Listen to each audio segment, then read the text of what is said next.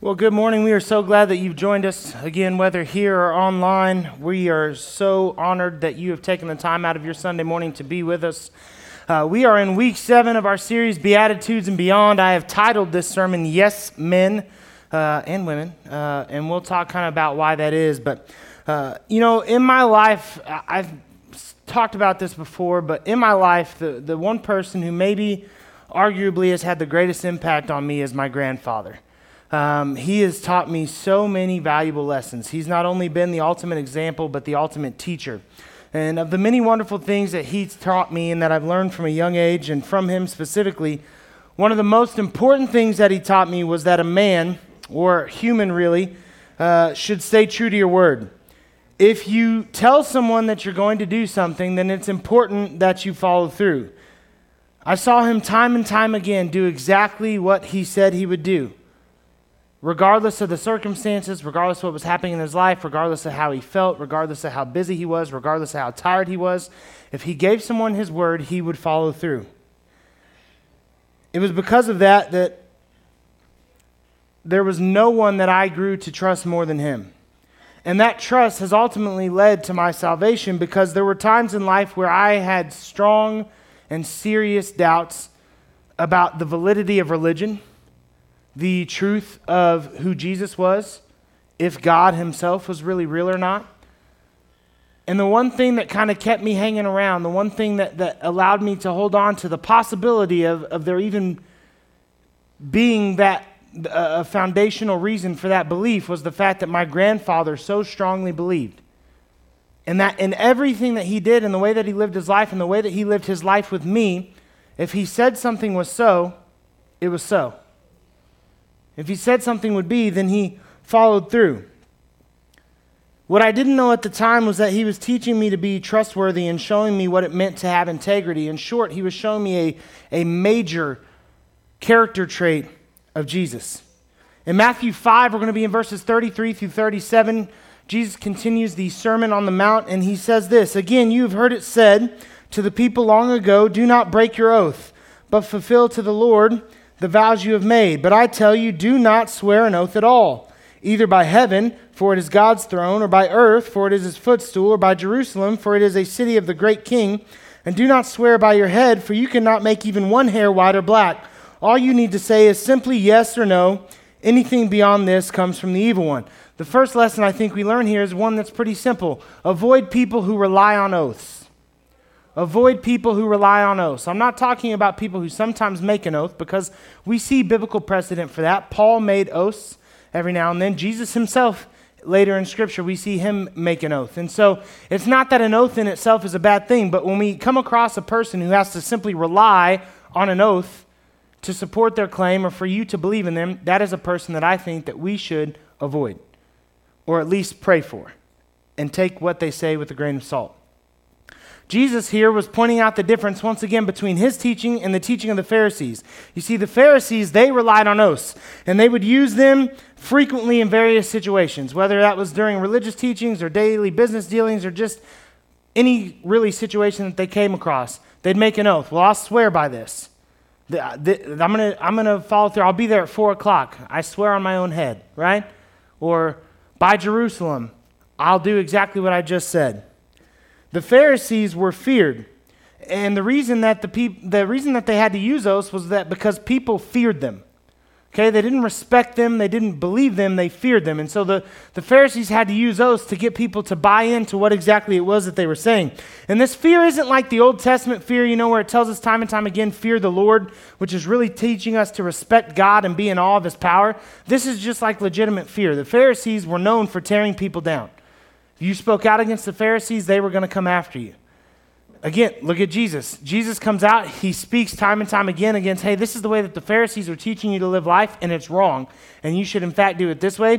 He does it like 5 times here in the Sermon on the Mount, and ultimately that's what led to his death, because the Pharisees, in their anger and the fact that Jesus was coming against them and standing in opposition to them, decided, hey, we've got to get rid of this guy. And so that's what people were worried about. I can't speak out against these folks. I can't not do what they say, because if I do, then they're going to lie about me. They're going to say, I'm from Satan. They're going to try to get me thrown in jail, or worse, lose my life. And so these guys ruined lives, and they used oaths in an effort to solidify their teachings and make their words believable. And they always gave themselves a way out. They would make an oath by heaven or by earth or by Jerusalem or by their own head, like I just talked about. And Jesus explicitly is speaking about them when he says, hey, don't make an oath by heaven. Don't make an oath by earth. Don't make an oath by Jerusalem or your own head. You can't control any of these things. And it's like one of those instances. I deal with this a lot. I'm a teacher, and if you're a teacher or you've dealt with children, like, man, I swear, right? I swear. I did my homework, Mr. Huff. Well, where is it? Dog ate it. I swear on my life. Okay. Hey, on my mama, no cat, Mr. Huff. I did that homework. I don't know what you're saying, but I think what you're saying is you did your homework and you want me to believe you, but I don't see it, so I'm not going to buy into that, right?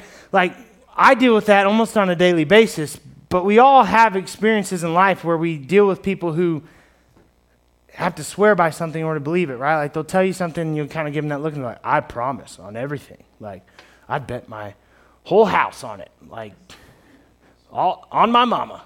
On my mama. It's the truth. And we've got to just be weary of that. We've got to be weary of people who have to rely on those types of promises and those types of oaths, the swearing on whatever, so that you'll believe them. Because usually that's my first trigger to say, hey, man, what you're saying is probably not true. Like, if you have to do that, I don't know that I should believe it. We've all been around folks that do that. But if you're trustworthy, if you're a person of integrity, if you've built a track record and a solid foundation as a person who tells the truth and will do what you say that you do, then you don't need to rely on these things. So there's two things I'll say. One, you need to be weary. Maybe avoid people who are relying on this type of oath in order for you to trust them. And also, you need to be wary of using these things yourselves. Because, hey, you may be telling the truth and you may be 100% in the right. But if you get to be known as a person who's always doing something like this, there's going to be like an alarm bell that goes off in somebody's head that says, why do they always have to swear by stuff? Like, why can't you just say, hey, this is what happened? Like, I drove 1,000 miles here on the way to church. I swear. Like, that's not true. My wife would have killed me. And my truck doesn't go that fast. See? So lies. So what's happening here? Jesus is pushing back, and he says, hey, don't swear on these things. Heaven is God's throne. Don't do that. The earth is his footstool. Jerusalem is the city of the great king.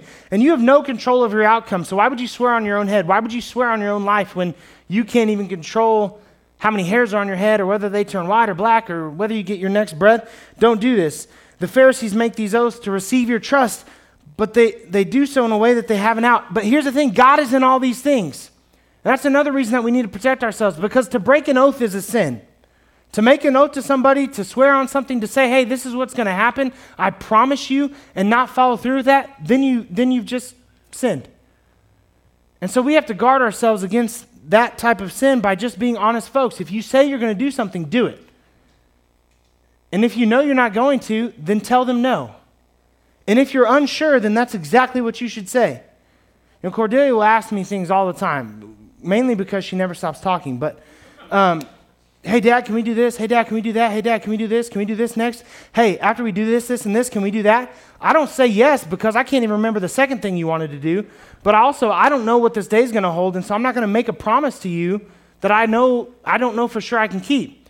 So we'll see. I don't know, Cordelia. I don't want to tell her yes. I don't want to tell her yes and then it not happen. Because everybody knows what it's like to have a promise broken, especially from a parent. And hey, as parents, we do our best. And sometimes we make promises that we have every intention of keeping, and then later, for whatever reason, we just can't. Hey, I got held after work. Like, my boss said, you don't work this extra hour, you're fired. Now, we could make the choice to say, well, fire me. I've made my kid a promise, and that would be fantastic. But then if your kid doesn't have food to eat in the next week or a house over their head, right, a roof over their head, then that becomes problematic. So I just think that it's important as people that we build a reputation of honesty and integrity and trustworthiness, that our yes can be trusted as a yes, our no will just be understood that, hey, we know this is not something that we can do. and where we don't make promises that we're not sure that we can keep, to where we say, hey, look, I'll do my best, but I'm not telling you that I can because I don't know if that's the case. To make an oath and to break it is a sin, and really all it does is it pushes us into wickedness and it shows the wickedness in someone's heart. A promise, a promise is a liar's best friend. I've heard that said before. A promise is a liar's best friend. Right? I promise I'm going to do this. I swear I'll do this. It's going to happen. Like, people who rely on that over and over do so because they have a track record of not following through. And if you have to do that, then you're like the Pharisees, and we don't want to be like the Pharisees. So the lesson is real simple. Let your yes be yes and your no be no. See, it's the opposite side of the coin of, hey, I swear this is going to happen, or I swear an oath on Jerusalem, or on my own head, or on my mama, or, whatever else you want to spread an oath about, swear an oath on. The opposite side of that coin is just a simple yes or no. Your yes should be yes, your no should be no. James echoes that in chapter 5, verse 12 in his book. He says, above all, my brothers and sisters, do not swear, not by heaven or by earth or by anything else. All you need to say is a simple yes or no. Otherwise, you will be condemned. See, Jesus' teaching here is one that takes practice and it takes effort. It really does. It takes intentionality. It builds over time. It's not something that you can simply just decide one day, this is the type of person that I'm going to be, right? You can make that decision, but in order for you to be that type of person, it takes prolonged truthfulness. It takes prolonged integrity. It takes a long track record of people saying, hey, every time he's told me yes, it's been yes. Every time he said no, it's been no. I know that I can trust his word. Even if he doesn't give me the answer that I want, I believe what he has to say. And so we shouldn't do something we shouldn't say we'll do something that we won't follow. We've got to guard ourselves against dishonesty. And we have to choose our words carefully because they're binding. They're binding. Our words leave an impression. Our words leave an impression. And I think we all know that. Our words leave an impression. Over time, we're known for what we say, how we act, the things that we do. Like, I'm a football coach. I would not say this about any of the coaches on my staff, but you always run into people that are like, man, back when I was in high school, I bench pressed 4,000 pounds, and one time I picked a car up off a baby, and I ran for 4,000 yards in one game, and on one play, I just kept running up and down the field. Nobody could tackle me, and I ran over everybody. I stiff-armed somebody so hard he thought he was a mule. And it's like, okay, just you were good in high school. You know what I mean? Like you can just say, hey, I was pretty good, or here's some stats, and let it be, right? You always, I swear to God, I'm not even lying. Hey, this is the truth right now. If I could tell you how many times I've heard this is the truth right now, good grief. I might be rich if I got $1 for every time I heard that. This is the truth, I swear it. Okay, right. And then it's like, okay, you're talking about football, and everybody likes to exaggerate a little bit, and like, yeah, I want to think that I was one step away from the NFL, but I was nowhere close, and like I understand that. But then when you lie about little things, you can't be trusted in big things. When you lie about just little stuff that doesn't matter, you can't be trusted about big stuff that matters, right? Like, why are you late? There were these 2 reindeer. I know there's not reindeer in Missouri. But there was 2 reindeer, and they flew, and they landed on I-44, and then they just started to fight back and forth. And they, bit one another, and they wouldn't let go, and their horns got locked, and, traffic was stopped, and that's why I'm 12 minutes late. Not like, hey, my alarm didn't go off, and I screwed up. I'm sorry. Let's not be those types of people. I think the biggest myth that we all think is that we determine our character. And I'll explain what I mean by this. Our actions have an extremely strong input on our character. But it's others' view of ourselves, it's others' view of us that determines our character. It's what people think about you that determines your character. You can say all day long the things that you want to be true about yourself. I'm honest, I'm trustworthy, I'm a hard worker, I'm this, I'm that, I'm compassionate, I care about people, I put others first. You can say whatever you want. You can make every claim in the book. You can check all the boxes, right? And you can feel that way really strongly about yourself. But that doesn't mean that it's true. That doesn't mean that it's true. Others' view of you determines your character. Ow. Others' view of you determines your character. When other people say, you know, he's really trustworthy. I don't feel like he's ever lied to me.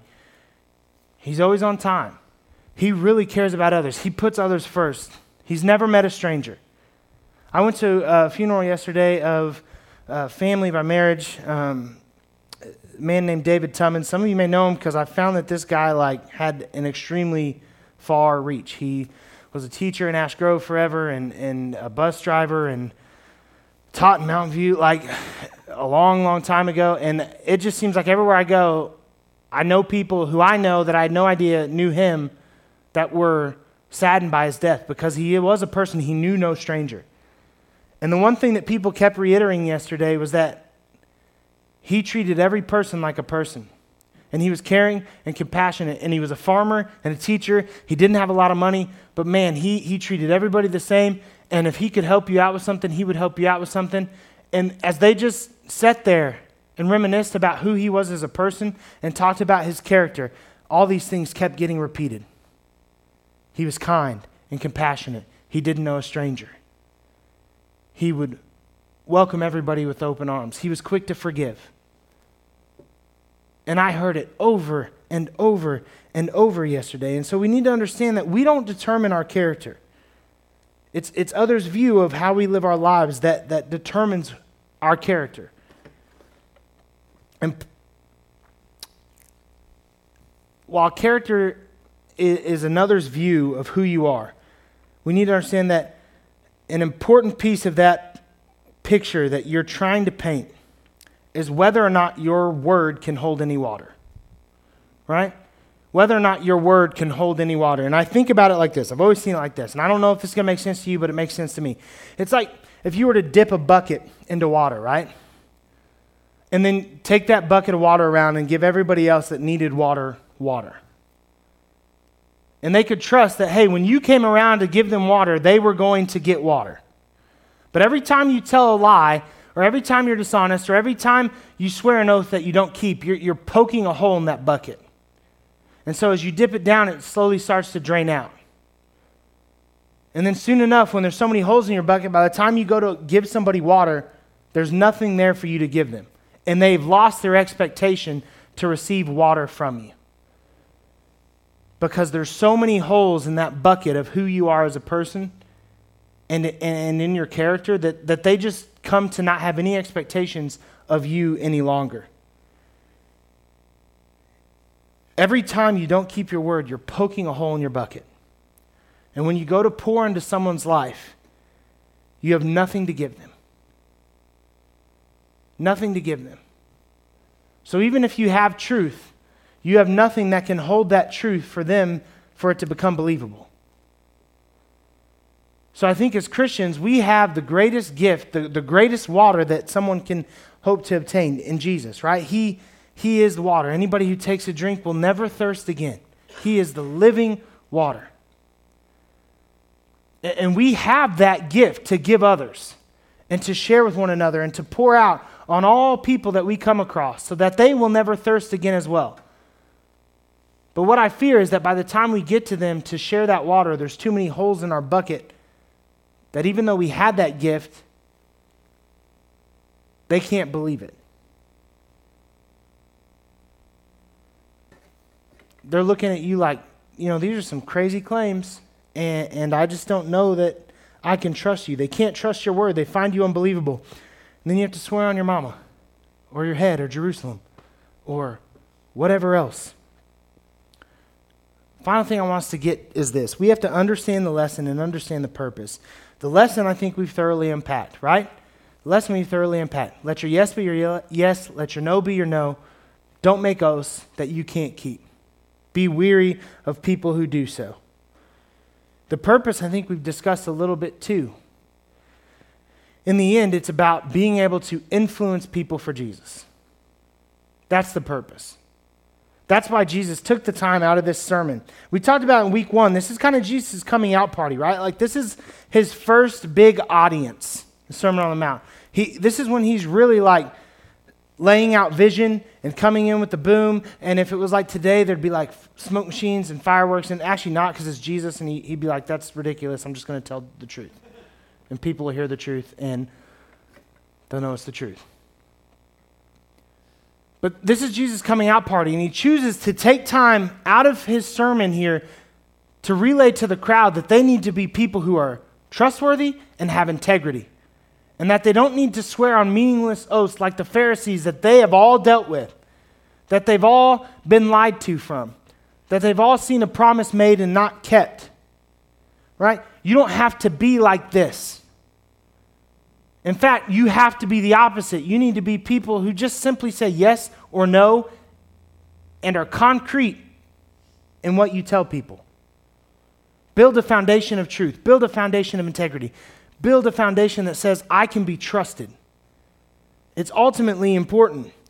That's the lesson. In 1 Corinthians 1:18, it says, for the message of the cross is foolishness to those who are perishing, but to those who are being saved, it's the power of God. I'm going to say this again. For the message of the cross is foolishness to those who are perishing, but to those who are being saved, it is the power of God. Again, if the purpose of us having integrity and being trustworthy so that we can influence others for the kingdom of God, so we can share God with others and then be able to believe it, we have to understand this.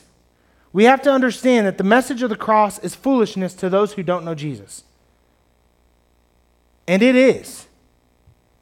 It is. I'm telling you, before I came to salvation, guys, there are so many things. You read the Bible and you're like, huh? What? I can't walk on water, right? I can't walk on water. I'm a big guy. I can float pretty well. I can't walk on it. I've never seen water parted. Never seen anybody be able to walk through the middle of a seabed. You expect me to believe that the whole earth flooded and that this ark was built by one man and his family and he got 2 of every animal and they were able to just live? And then eventually the waters all receded and they're fine. There's these 3 guys and they get thrown in a furnace and they're just walking around and all of a sudden somebody sees a 4th guy in there and they all walk out fine. For some of y'all, you're getting a little uncomfortable right now because I'm poking at those doubts where you read scripture and you think, I don't understand how that could be. And I'm telling you, for people that have never been in church, who have not often heard the message of Jesus, who've never been told the gospel, which is the opposite of how our world works, who've never been told that no matter what wrong you've done, it can be forgiven. That it doesn't matter how much you sinned in your life, that there's a God who loves you so much that he sent his son to die for you on a cross. And that son, he did nothing wrong, and yet he was beat on and spit on, and his body was broken, and he was nailed to a tree, and he was hung until he literally suffocated. But his blood paid the price for your sin. And he sacrificed himself for you because he looks at you alone and says, even if it was just you, it would be enough. And it doesn't matter that you struggle with pornography. It doesn't matter that you've hated people. It doesn't matter that you've lied. It doesn't matter that you stole that large sum of money from your company. It doesn't matter that you're dishonest. It doesn't matter that you've turned your back on everybody. It doesn't matter that you've said that drugs matter than anything else in the world. It doesn't matter that you've killed somebody. Regardless of what you can put before him, you can lay it all at the feet of the cross and it can be forgiven. That message is foolishness to people who don't know Jesus and who've never heard the gospel. I'm here today to tell you that it's true, that I believe it with all of my being, with all of my heart, with all of my soul. I believe that it's true. Even the parts that I struggle to see how they happened, I believe that it's true. But I would never, and I mean never, ever, ever have gotten to this place if it wasn't for my grandfather. Sorry, stupid. Whose integrity and trustworthiness told me and gave me hope that it could at least be true. That even though there was so much that I looked at and at times laughed at and thought, I can't believe anybody believes this stuff, there was still in the back of my mind, yeah, but your grandfather does. But Pop does. And he hasn't lied to you yet. And he's never told you that something would be and it not have happened.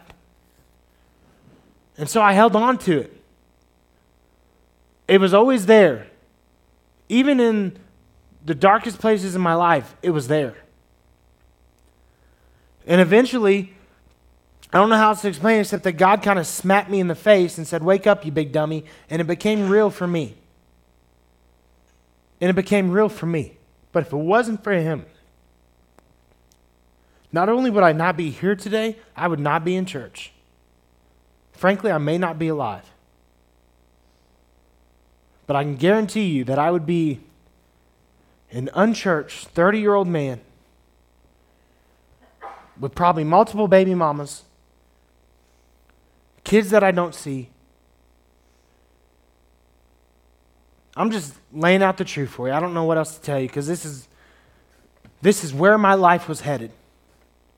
But for one man who had integrity, who was trustworthy, who never let me down, I held on. And eventually, I saw the truth in it. And eventually, I was convinced because I saw God work in this world in ways that could not be explained by anything else other than that there had to be a supernatural power. And when I saw these things happen, I'd go to my grandpa and he'd say, I don't know what to tell you except for God. Okay.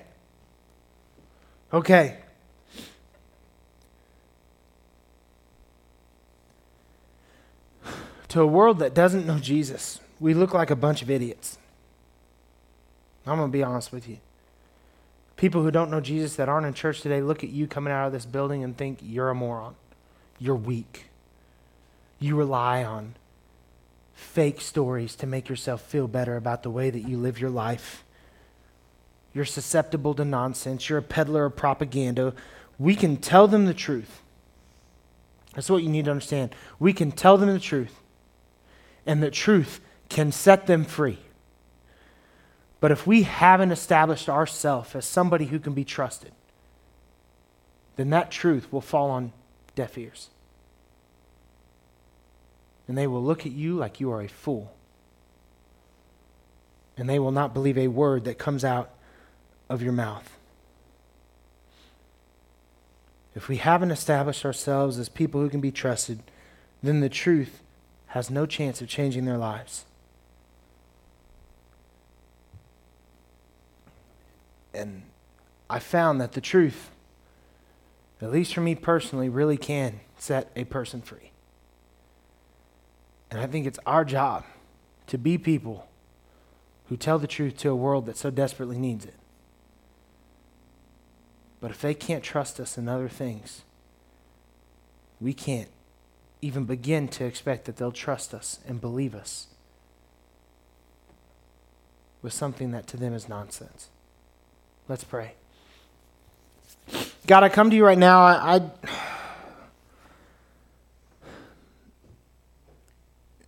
I just want to lay out today before you and just pray, God, that through my imperfections, the things that maybe I was a little bit confusing on, the things that I became repetitive with,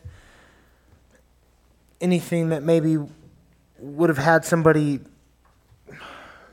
kind of turn away from the message because of, God, I hope and pray that you shine through. And then at the end that we see that it's important for us as Christians to be people who are trusted, to be people who have integrity, to be people who others look at and say, I don't always agree with everything that they say, but I know that they do believe it. And I've trusted them in all these things because they have earned that trust. And because of the way they live their life, maybe, just maybe, what they think is true. At the end of the day, it's all about bringing people to Jesus. I will look like a fool all day, every day. I'll cry and be emotional and let people see me as weak and stupid. As long as it brings you glory.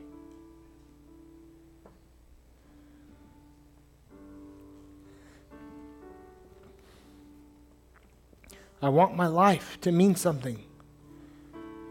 I want us to want our lives to mean something. And what greater meaning could we possibly have? What greater purpose could we possibly have? What greater gift could we give the world than to bring them Jesus? And to bring them into a place where they get to experience the salvation that we have. Not because we've earned it, not because we're worthy of it, but because you love us. In spite of our sin, in spite of our wrongdoing.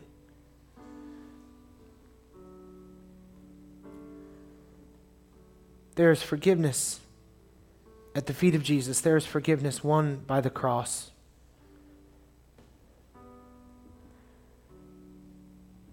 May we all be trustworthy people. That when people hear us share this message, even as they hear it and it sounds like foolishness,